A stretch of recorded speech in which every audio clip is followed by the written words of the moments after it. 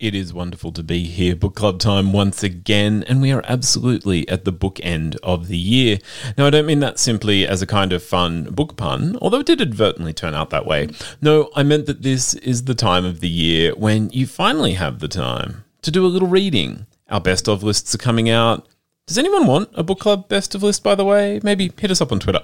And we're also buying and we're reading lots of Christmas stories. Now, Ghosts and Tiny Tims are all well and good, but we have a plethora of Christmas tales to contend with these days. And when the book that I selected for this week ended up with a little bit of December in it, I got to thinking, could this be a Christmas story? What even is a Christmas story? So a quick Google pointed me in the direction of nostalgia and holiday hijinks. There has to be a complication, but it all gets resolved. And much like Jane Austen, a wedding at the end, or at least a heretofore unlikely snog, doesn't hurt.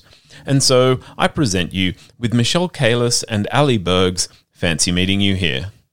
Ali and Michelle are the authors of the international hits The Book Ninja and While You Were Reading. They're also founders of Books on the Rails, which puts books on public transport, just in case, your phone battery is down to about 5%. Fancy Meeting You Here is the epic tale of Evie Berry. Evie thought she would have found romance by 30. I mean, it's practically her job. She's the co-host of Pasta La Vista, the go-to podcast for fans of romance movies and carbonara carbs. But Evie's hung up on Hugo Hurst, the gorgeous auteur of her favourite novel and film. Possibly it was never meant to be, but when a psychic medium helps Evie hurtle 10 years into her own past, she has everything she needs to find Hugo and win his heart before he hits the big time. Okay, so far we've got some great page-turning traits, but not a lot of Christmas. The central MacGuffin of time travel is simultaneously over the top and just perfect, as it sets up the real question of the book. Can you manufacture love?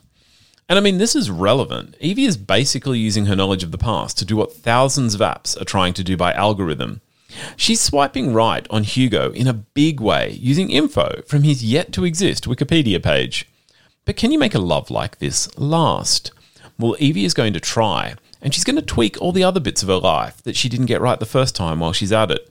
It's a fascinating look at the way we process regret and ambition whilst considering what we really need from life. Evie's temporally adjusted prescience supercharges hers and Hugo's world, but she's feeling the strain of getting everything she dreamed of. Her ability to hold it all together will, of course, be challenged during the festive season because, well, the festive season can be really stressful. And so we find ourselves amidst snow-dusted streets of London and fireside chats and Christmas trees and Christmas dinners and all the Christmassy stuff, and wondering, could this in fact be a Christmas novel? Well, let's get co-author Michelle Kalis's opinion on what makes a story Christmassy.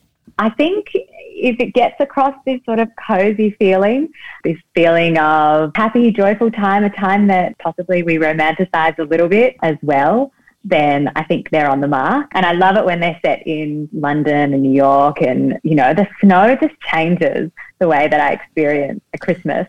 Okay, now I may have some other opinions in there, but definitely by Michelle's standards, Fancy Meeting You Here takes the pudding. I'm not going to get into the well-thought-out battlegrounds of things like, is Die Hard a Christmas movie, or does it need Santa or reindeer? I'm actually thinking I might do that for you next week. But whatever your reason, Fancy Meeting You Here is a fun and thoughtful novel that might also just pair perfectly with some nog and a mince pie. So today on the Book Club, we talked about Michelle Kalis and Ali Berg's Fancy Meeting You Here. There are so many reasons to read this over the summer, Christmas just being one of them. And I hope you are all getting into the season however you want to celebrate it. And if you're thinking about books, make sure you hit up your local independent bookstore and give some amazing Australian literature. I am Andrew Popel. Join me on Final Draft on Saturday morning, and thank you again for joining me here on Book Club. Till next week, happy reading. See you later.